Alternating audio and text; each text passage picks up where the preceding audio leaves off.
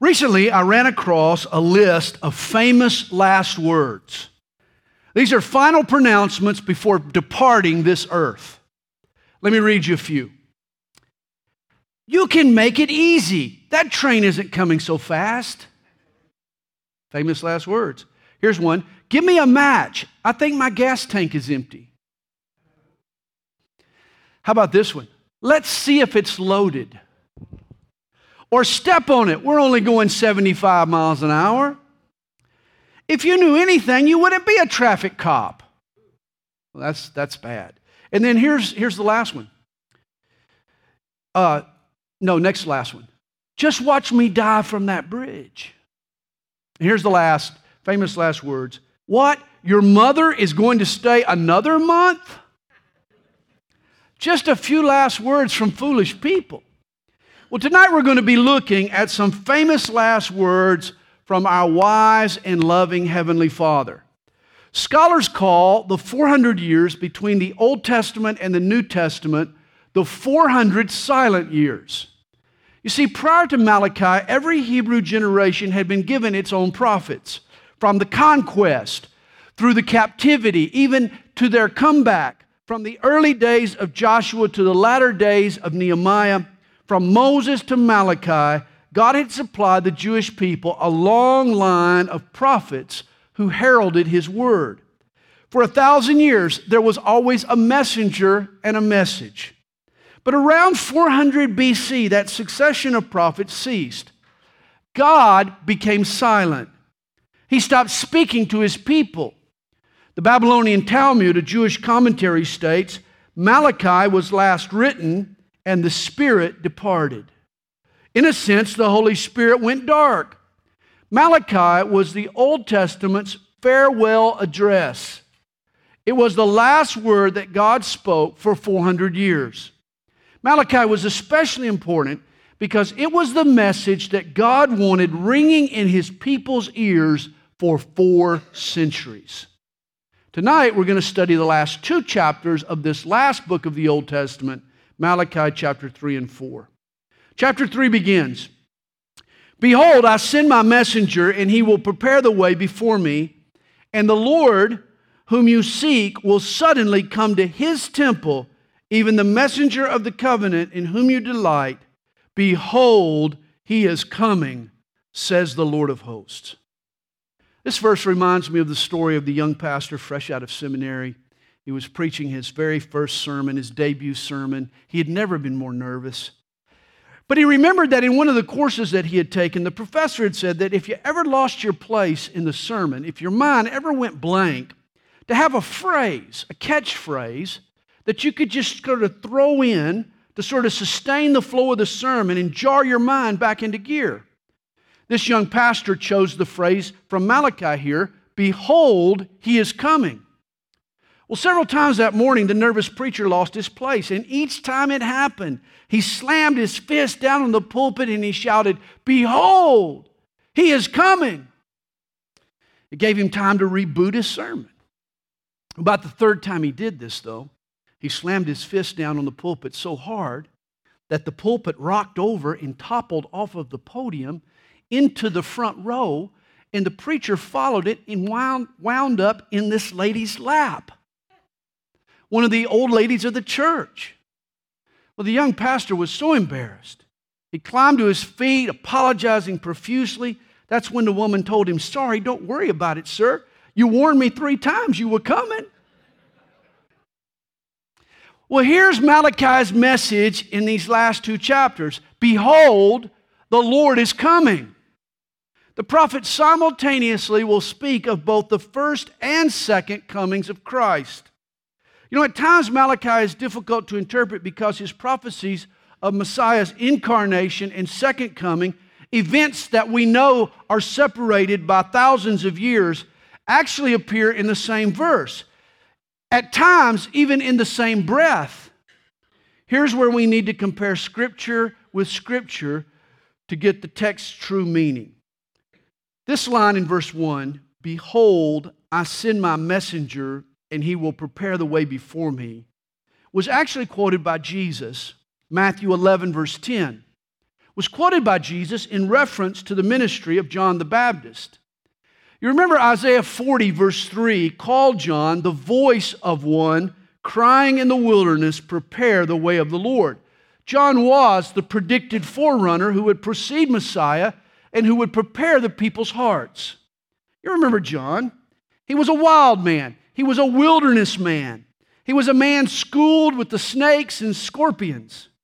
As Moses was, John was trained on the backside of the desert. He was salted and seasoned by the rigors of desert life. John was a tell-it-like-it-is kind of man.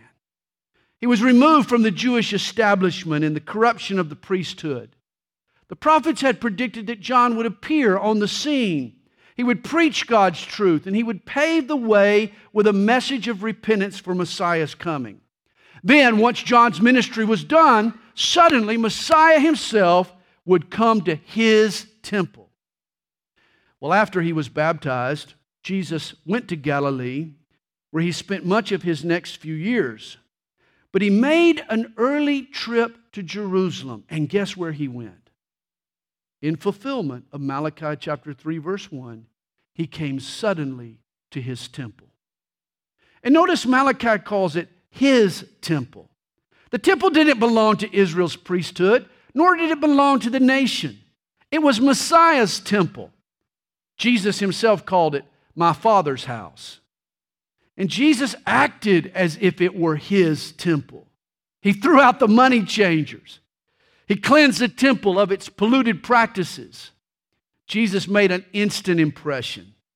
Hey, the astute Jews, aware of Malachi chapter 3, verse 1, they would have recognized what was happening. They would have seen the signs. This was God's word predicted 400 years earlier in Malachi chapter 3. Now keep in mind, chapter 3, verse 1 is in response to the question that Malachi asked, or the people of Malachi's day asked, back in chapter 2, verse 17. You remember the question? Where is the God of justice? Where is this God you say is going to judge us? Because God had not punished their wickedness in Malachi's day, they were scoffing at his righteousness. They were mocking God. Oh, your God is nothing but a paper tiger. Oh, he's all bark and no bite. Since God does nothing to judge our sin, he must be okay with our evil. Of course, their logic was ludicrous. Their thinking neglected their history. It ignored God's prophecy. Their past and their future taught them that God does punish sin. And here is Malachi's answer to their question, where is the God of justice? Chapter 3, verse 1. Behold, he is coming. He's coming. For now, God is waiting. He's being patient. He's hoping you'll repent. But he is coming. And when he does, the wicked will be judged. Notice verse 2. But who can endure the day of his coming? And who can stand when he appears? For he is like a refiner's fire and like launderer's soap. Fire separates slag from metal. Soap separates dirt from cloth. And Jesus separates sin from human hearts. Jesus is the refiner's fire and the fuller's soap. Put your faith in Jesus and he cleans up your life. You know, the fuller was the ancient launderer. It was his job to take a raw garment and free it from the oils and gummy substances that cling to its fibers. He used a pasty white clay made from ashes and resins and putrid urine. He would wash the fiber with this mixture over and over in running water. Workers would then tread the cloth until it was rinsed.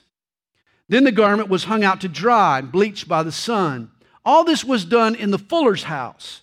And because of the odors the procedure produced, it meant the fuller's house was usually located somewhere way outside the city. And let's not miss the parallels. Jesus is like the ancient fuller, the launderer.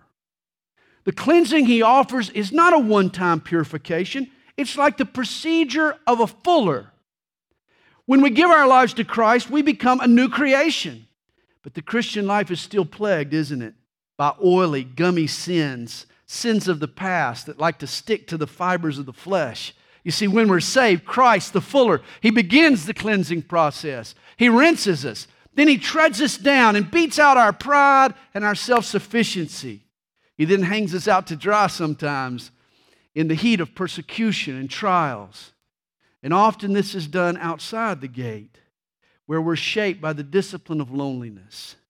If you're in Christ, I'm sure you've been taken to the divine dry cleaners, and He's done His work on you. And the imagery of the refiner is also illustrative. The refiner turns up the fire under the metal.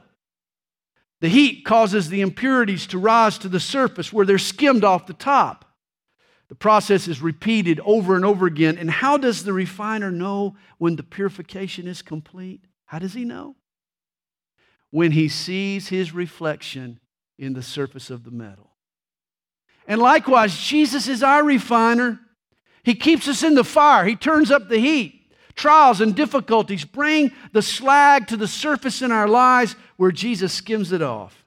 This is repeated over and over until He sees His reflection in us. Well, notice verse 3. He will sit as a refiner and a purifier of silver. He will purify the sons of Levi and purge them as gold and silver, that they may offer to the Lord an offering in righteousness.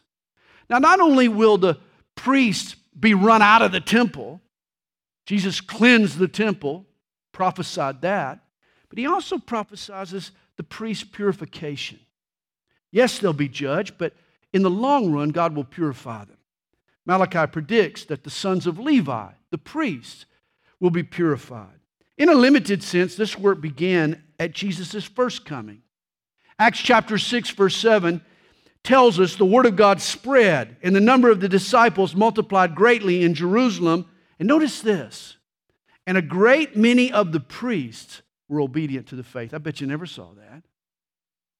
Some of the priests were saved as the message of Jesus was preached.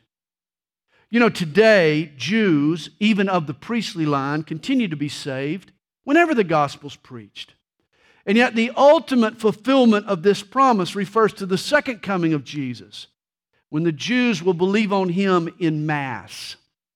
Zechariah 12 verse 10 predicts this. Zechariah promises, "And I will pour on the house of David and on the inhabitants of Jerusalem the spirit of grace and supplication. Then they will look on me whom they've pierced."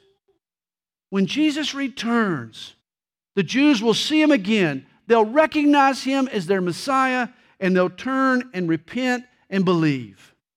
Romans 11 verse 26 tells us, in that day, all Israel will be saved. All the Jews that have remained will see Jesus, embrace Him, and they'll be saved. Verse 4, then the offering of Judah and Jerusalem will be pleasant to the Lord, as in the days of old, as in former years. And I will come near you for judgment. I will be a swift witness against sorcerers, against adulterers, against perjurers, against those who exploit wage earners and widows and orphans, and against those who turn away an alien, because they do not fear me, says the Lord of hosts. Again, remember Malachi's question, where is the God of justice? He's coming, and He will judge the wicked. Malachi continues, for I am the Lord, I do not change. Therefore, you are not consumed, O sons of Jacob. Notice this. I am the Lord, I do not change.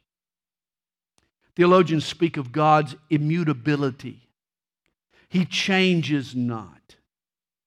Hey, God is never boring, but He is forever the same. He's trustworthy. He's rock solid. God's character is changeless. For a world like ours in a state of flux, where the only thing certain is that nothing seems certain, what a comfort it is to have a God who says, I do not change. God is the anchor in a sea of continual flux. Realize, God doesn't play to the spirit of the age. God isn't seeking to be politically correct. He doesn't change His mind about what's right and wrong based on the tides and opinions of men. God doesn't read the latest surveys that show where 65% of Americans now say that living with a person before marriage is a good idea. God doesn't look at that and say, well, if 65% of Americans think it's a good idea, maybe I need to update my rules for sex in marriage. God doesn't think like that. God doesn't care if 100% of Americans just do it. God doesn't care. God's truth is eternal and not dependent on recent polls. God could care less about being politically correct. God is eternally correct. He's immutable. But don't mistake immutable with immobile. God's standards, God's principles never change, but He's quick to make fresh application of those principles to current situations. You could say it like this: God is timeless, but always timely. His motives are forever changeless, but His methods are forever changing. God is rigid in His attributes and in His actions, yet He is responsive in His approach. Notice verse 7. Yet from the days of your fathers you have gone away from my ordinances and have not kept them. Return to me, and I will return to you, says the Lord of hosts. Notice, God doesn't need to change. It's people who need to change. Whenever a problem crops up in your life, you can make two reasonable assumptions. First, you can assume that the problem is never God. You can assume that. You can rule that out immediately. And the second assumption you can make is that the problem is usually you. That possibility deserves some strong and some immediate consideration. Usually the key that unlocks the answer to my problem is me.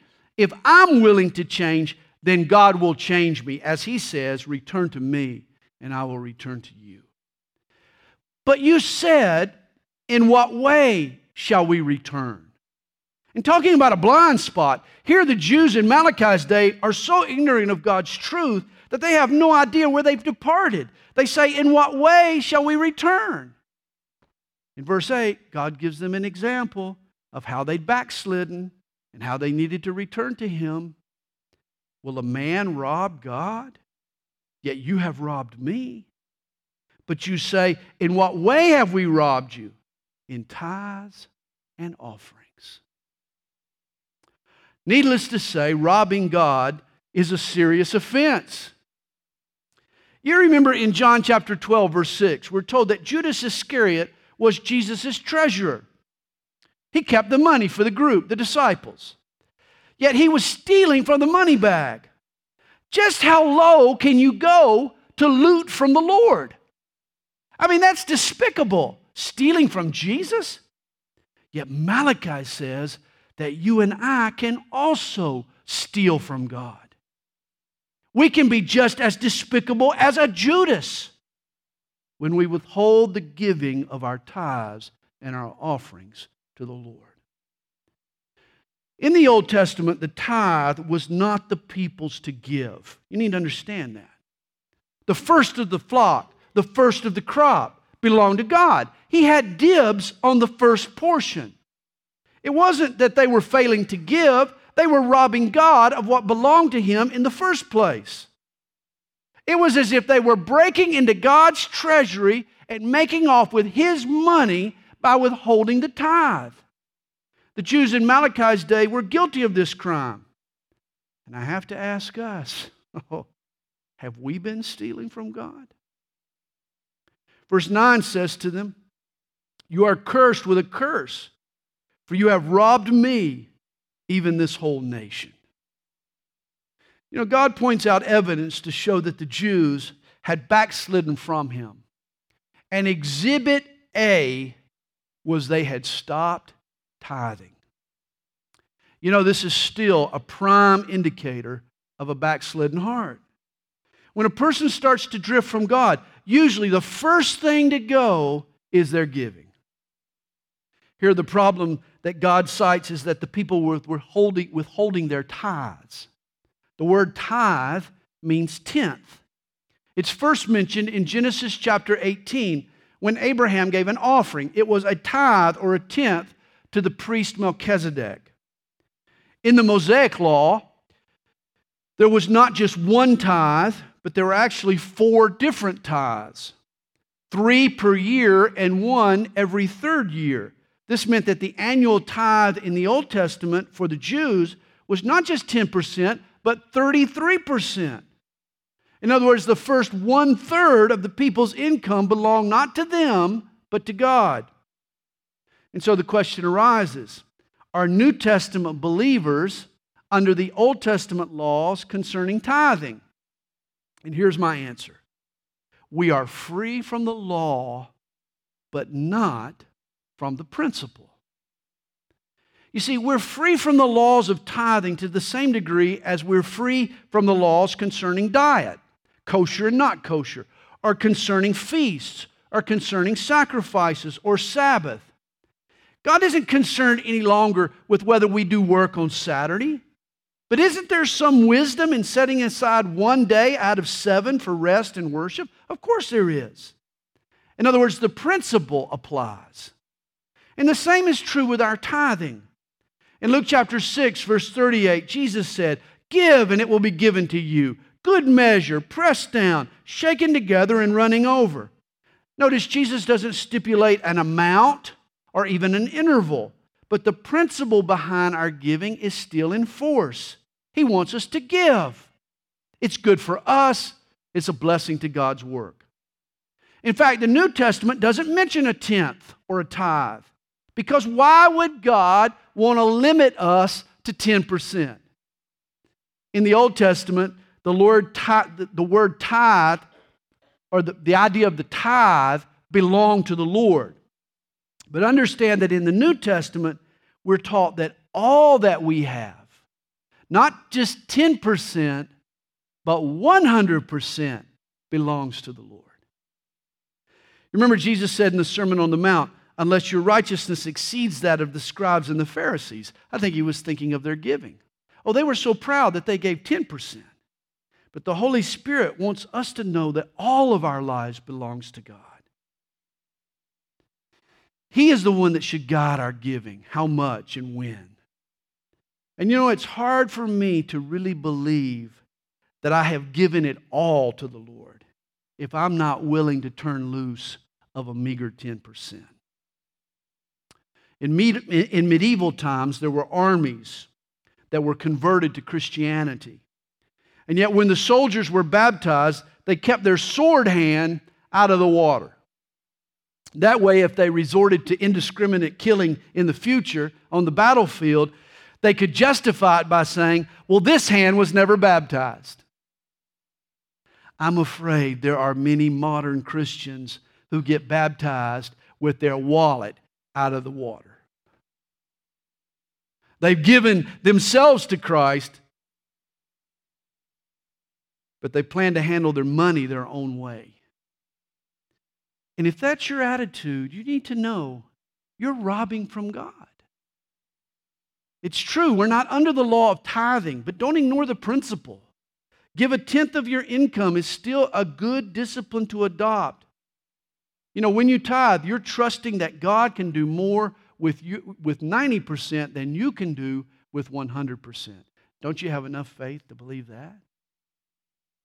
Well, verse 10 tells us, "Bring all the tithes into the storehouse, that there may be food in my house." Apparently, the storehouse referred to the temple treasury. And the priests were supported from these resources. God wanted to make sure that His priests had an ample supply. Paying the priests was one reason God required the tithe. This is also how pastors get paid, from the tithes. Verse 10 continues, "And try me now in this." In other words, in your tithing, says the Lord of hosts, "if I will not open for you the windows of heaven and pour out for you such blessing that there will not be room enough to receive it." To my knowledge, this is the only place in the Bible where God dares us to put Him to the test. As a matter of fact, we're often cautioned not to presume upon God. Avoid projecting your expectations on Him.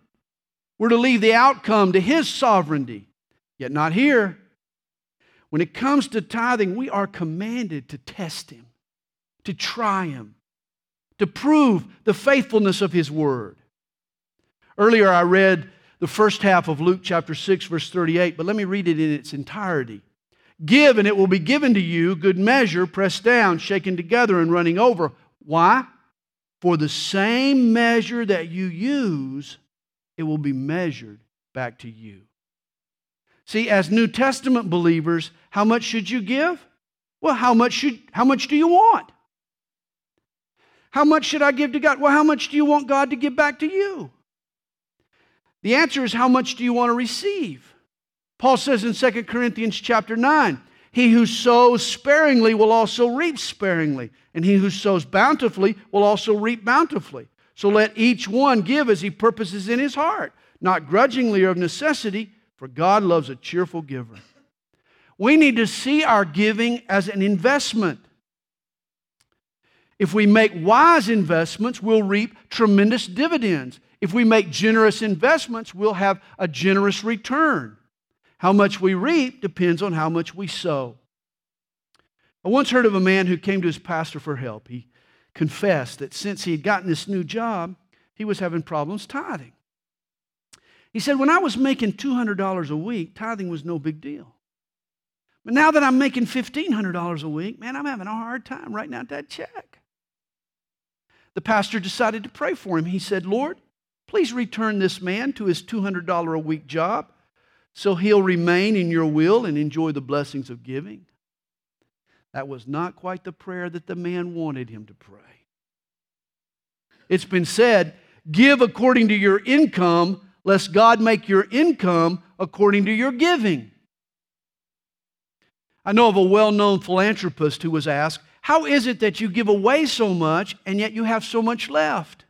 The man replied, I shovel out and God shovels in, and God has a bigger shovel than I do. John Bunyan once said, a man there was and they called him mad. The more he gave, the more he had. How can that be? Well, hey, God sees our giving, and if we invest in His kingdom, God will give back to us. He says, challenge me, try me, see if this isn't so. Put me to the test. I dare you. Hey, I dare you. Why don't you try to outgive God? I promise you, it can't be done. When Kathy and I first got married, we made a vow. We told ourselves we were going to give the first of our income, the first 10% to the Lord. It wasn't much, but we gave it. And through the years of our marriage, 36 years now, we have consistently given 10% of our income to the Lord. And guess what? We have never been late on a bill unless she failed to get it out of the mailbox and give it to me. But we've never been late on a bill because we didn't have enough money. The Lord has always provided. And I challenge you. Oh, but I don't have the money. No, you can't afford not to tithe. That's the point you need to get. If you'll trust the Lord in this area, He'll prove Himself to you. He'll show Himself strong. If you'll give that first 10% to Him, He'll make sure that His blessings come back to you. Here's one more thought on tithing before we move on. Realize the practice predated the law of Moses. Tithing was practiced by Abraham. And you remember what the Bible calls Abraham? He's the father of our faith. Since Abe is the example of New Testament saving faith, how appropriate then is it for us to follow his example when it comes to our tithing and our giving? Tithing is not a law, but it is a principle. It's a good guideline, and it shouldn't be ignored. It's a baseline. It's a starting point for our giving. Well, verse 11, and I will rebuke the devourer for your sakes, so that he will not destroy the fruit of your ground, nor shall the vine fail to bear fruit for you in the field, says the Lord of hosts. And all nations will call you blessed, for you will be a delightful land, says the Lord of hosts. In other words, God will protect their prosperity from the devourer. For them, the devourer was invading armies and disease and plague and drought. For us, the devourer might be inflation or taxation or hidden costs. But God is faithful to protect the person who tithes and to protect their prosperity. He says, your words have been harsh against me, says the Lord. Yet you say, what have we spoken against you? And again, this is the structure of Malachi's prophecy. God makes a statement, then the people plead their ignorance or their innocence, and then God comes back and proves his case, which he does here. Here are why their words had been harsh. He says, for you have said it is useless to serve God. What profit is it that we have kept his ordinance and that we have walked as mourners before the Lord of hosts? It's interesting, the Hebrew word translated prophet here was the part of the cloth that the weaver cut from the loom so that he could keep it for himself. Here, God's people are crying out for their cut. They'd served, they had suffered for God, but all they cared about was what they could get out of it. The Jews said that it doesn't pay to serve the Lord. Malachi continues, so now we will call the proud blessed, for those who do wickedness are raised up. They even tempt God and go free. In other words, serve God and there's no reward. Rebel and there's no punishment. This is what the Jews were saying in Malachi's day. Have you ever thought, does it really pay to serve the Lord? At times, faithfulness in ministry and obedience to God can be tough. Try to help hurting people, and often hurting people hurt you. There have been times when I was so dejected, so discouraged, I started to question, is serving the Lord really worth it? Malachi answers his own question in verse 16. Then those who feared the Lord spoke to one another, and the Lord listened and heard them. So a book of remembrance was written before him for those who fear the Lord and who meditate on his name. Oh, it is so worth it, my friends. For there is a book of remembrance. You remember, God has all kinds of different books in heaven. There is the Lamb's Book of Life, which is the record of all those who have been converted by the blood of Jesus. I hope your name has been written in the Lamb's Book of Life. There are open books at the great white throne of judgment that record the deeds of unbelievers. I hope your name is not written in those books. But then there's the book of remembrance, mentioned here by Malachi. This is a precious book. It's a book in heaven that records every secret deed, every unrewarded kindness done by every servant of God. You see, every time you have served the Lord, your act of love and sacrifice has been recorded in heaven. And one day it will be rewarded. It will not be lost. It will not be forgotten. Perhaps no one else saw that kindness that you did or that good deed that you did, but God was a witness to it, and He has recorded it for future recognition. It is in His book of remembrance. This is why Paul says in 1 Corinthians 15, therefore, my beloved brethren, be steadfast, immovable, always abounding in the work of the Lord, knowing that your labor is not in vain in the Lord. Hey, there is a payday. It just doesn't always come in this life. But God has a book of remembrance, and He will reward every good deed.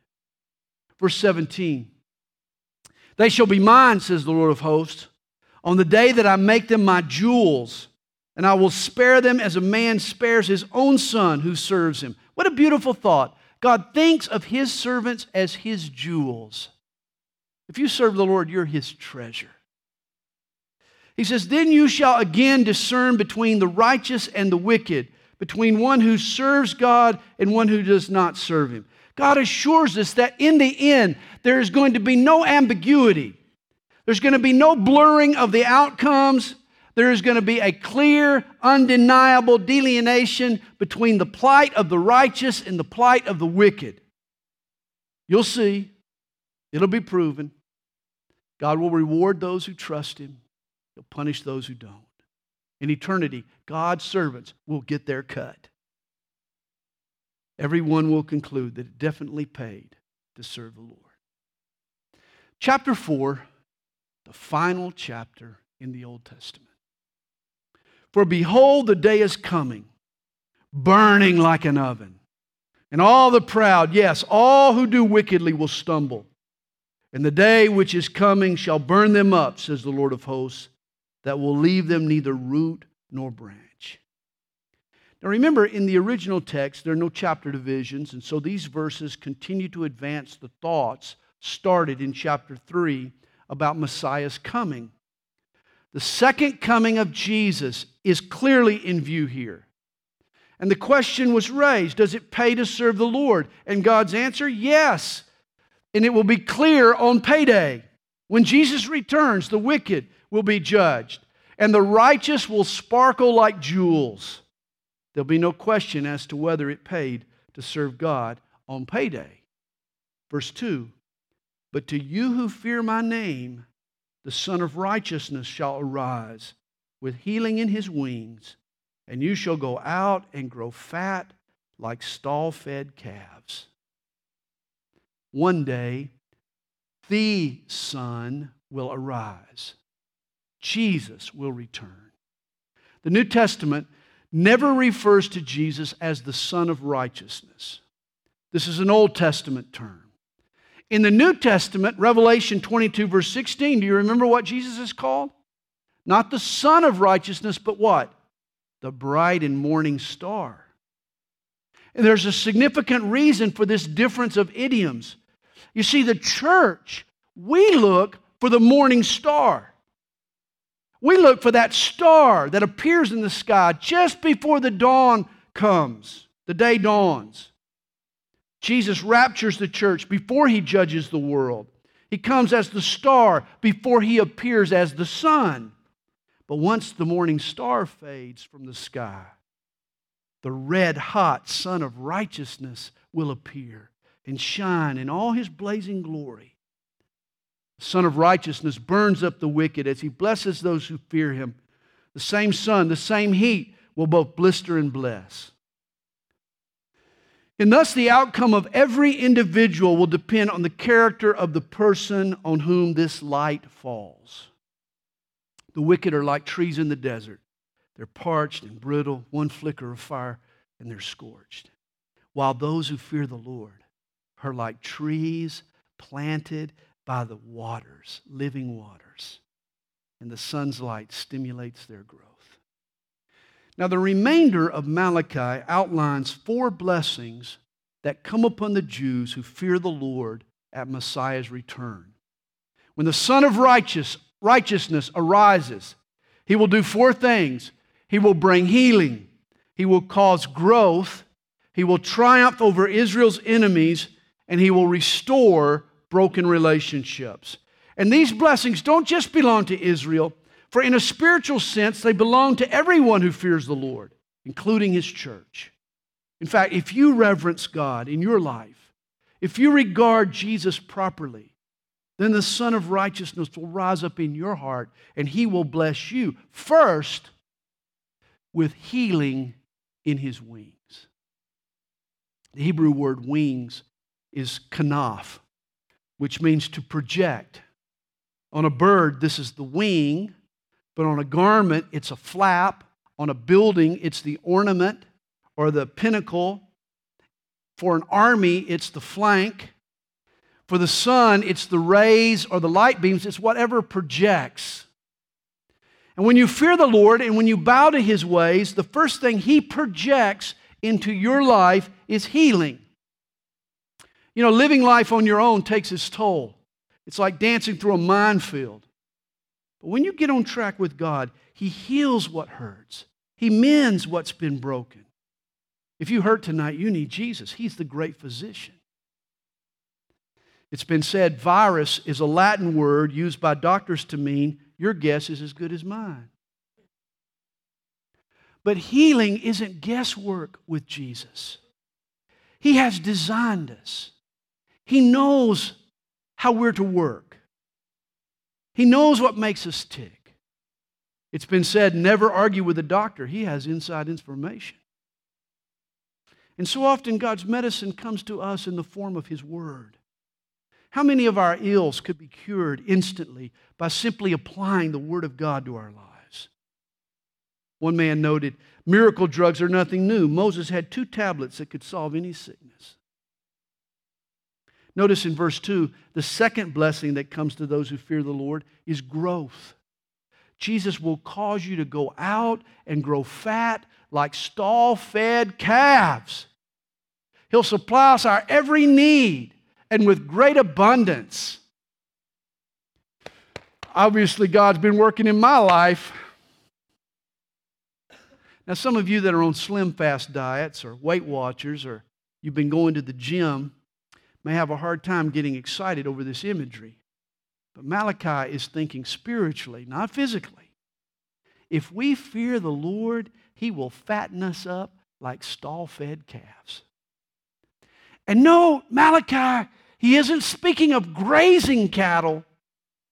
Hey, when will we as Christians learn that it is not for us to graze? God doesn't want us grazing. It's not our responsibility to wander through the fields of life looking for satisfaction and for blessing. God promises to bring the blessing to us like a stall-fed calf. When we make that commitment when we make that commitment to Him, He'll feed us from His trough. He'll fill it with all the feed we need. You don't have to comb the bars to find the right babe. You don't have to hop from job to job to job. You don't have to jump to the latest fad to be fulfilled. Just fear and trust the Lord. Just stay in the stall, man. Abide in Christ. Rest in the Lord, and His blessings will come to you. Fear the Lord. Wait on Him. He'll bloat you with blessings. And then the third blessing is triumph. Verse 3. You shall trample the wicked, for they shall be ashes under the soles of your feet on the day that I do this, says the Lord of hosts. Jesus will cause those who fear His name to trample their enemies. God doesn't want you and I to muddle through life. He wants us to live in victory. He doesn't just want us to survive. He wants us to thrive. God wants to break the chains that hold us down. He wants to help us shake the habits that hinder our progress. As your Lord, His goal is to help you become an overcomer, to live above your circumstances. Learn to fear the Lord, and you'll fear nothing else. And then in verse 4, remember the law of Moses, my servant, which I commanded him in Horeb for all Israel, with the statutes and judgments. Behold, I will send you Elijah the prophet before the coming of the great and dreadful day of the Lord. And he will turn the hearts of the fathers to the children, and the hearts of the children to their fathers, lest I come and strike the earth with a curse. And here's the fourth blessing that God brings to those who fear His name.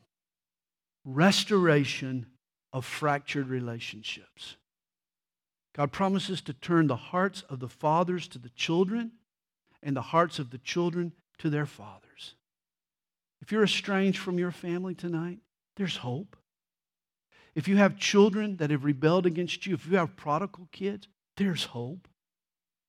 When we learn to fear the Lord, God begins to rebuild broken relationships. See, nothing causes your kids to respect you more than when they see you respect the Lord. To genuinely, to practically put Him first in your affairs. When we fear the Lord, when we come to God with a broken, humble spirit, God begins to turn the hearts of those we love back to us. I'll never forget one time I was teaching on this passage in Malachi, and it resonated in the heart of a father and a son. They were in our fellowship. They'd been estranged for many, many years. And yet, in recent days, God had worked miraculously to touch them both deeply and to mend their relationship. I'll never forget it. That week, after I taught the Bible study, they both went out and they got tattoos on their shoulders that read Malachi chapter 4, verse 6. Both of them. The following Sunday, they both came in and they rolled up their shirt sleeves and said, "Look, Pastor Sandy, look, we put your scripture reference last week on our shoulders." They tattooed Malachi 4, verse 6 on their shoulder. It's the only time I ever thought about a tattoo was a good idea. I was really blessed by that one. In verses 4 and 5, Malachi also prophesies that Elijah will come prior to the great and dreadful day of the Lord. You remember when Jesus came the first time, John the Baptist appeared in the spirit and power of Elijah. But when Jesus comes the second time, Elijah himself will come. You recall when Jesus was transformed on the Mount of Transfiguration, when he was clothed in all his glory, Elijah also appeared. You remember? I believe when Jesus returns the second time in all his glory, the prophet Elijah will go before him. You know, in Jewish homes during the feast of the Passover, an extra chair is always placed at the table. And do you know who it's for? It's for Elijah. It represents their hope in his coming to pave the way for Messiah. And it is derived from this passage here in Malachi. In Revelation 11, we're told that 2 witnesses will come prior to the second coming of Jesus. They're given miraculous power. One of them is able to shut up the heavens from raining and call down fire to destroy the enemy. These are the same miracles that Elijah worked. These 2 witnesses will preach for 1,260 days, and I believe it's a good possibility that one of the 2 witnesses will be Elijah in fulfillment of this prophecy in Malachi chapter 4. In a nutshell, the message of Malachi is to fear the Lord. I've heard it said, it's more dangerous to trifle with God than to bare your chest to a blizzard or play with a rattlesnake. Do you trifle with God? Have you taken Him for granted? Or do you show Him the respect and give Him the allegiance that He deserves? Malachi was God's last word to the Jewish people before the coming of their Messiah. God meant for this message to stay ringing in their ears for 400 years. And as we approach Jesus' second coming, I believe the same message should be ringing in our ears tonight. It's interesting how the Old Testament ends. The final word, notice, is curse. The law of Moses included not only 613 commands, but also a series of blessings and curses. Under the law, you were required to keep the rules. If you obeyed the rules, you were blessed. If you disobeyed, you were cursed. The problem with the law is that it required a standard of righteousness that exceeded the people's ability to obtain. Try as they might, the Jews could never live up to the law's demands. And the outcome of their effort is summed up in this final word, the very last word in the Old Covenant, curse. Man left up to his own is cursed under the law. When the Jewish rabbis read the last verse of Malachi, they were so upset by it. They were so unwilling to admit their own failure that when they read it, they would repeat verse 5 after verse 6 so that the Old Testament ended with Elijah and victory, not with a curse. And yet Malachi's ending can't be escaped. The prophet is warning Israel of a coming curse unless they are able to find a way to be righteous apart from the law, which of course leads us to the message of the New Testament. This is why the New Testament is good news. It reveals the means that God has provided to escape the law's curse, that Jesus was made a curse for us, that we might become the righteousness of God in Christ and thus receive His blessing. It's interesting, the Old Testament ends with a curse, whereas the New Testament ends with grace. The last word in the New Testament is Revelation 22, verse 21. The grace of our Lord Jesus Christ be with you all. Amen. The New Testament ends with a promise of blessing. Galatians 3, verse 13 sums up this transition from Old Testament to New Testament. Christ has redeemed us from the curse of the law, having become a curse for us, that the blessing might come upon the Gentiles in Christ Jesus. The cross of Jesus puts an end to the curse, and now God pours out His grace upon all who believe in his Son. And there we have the book of Malachi.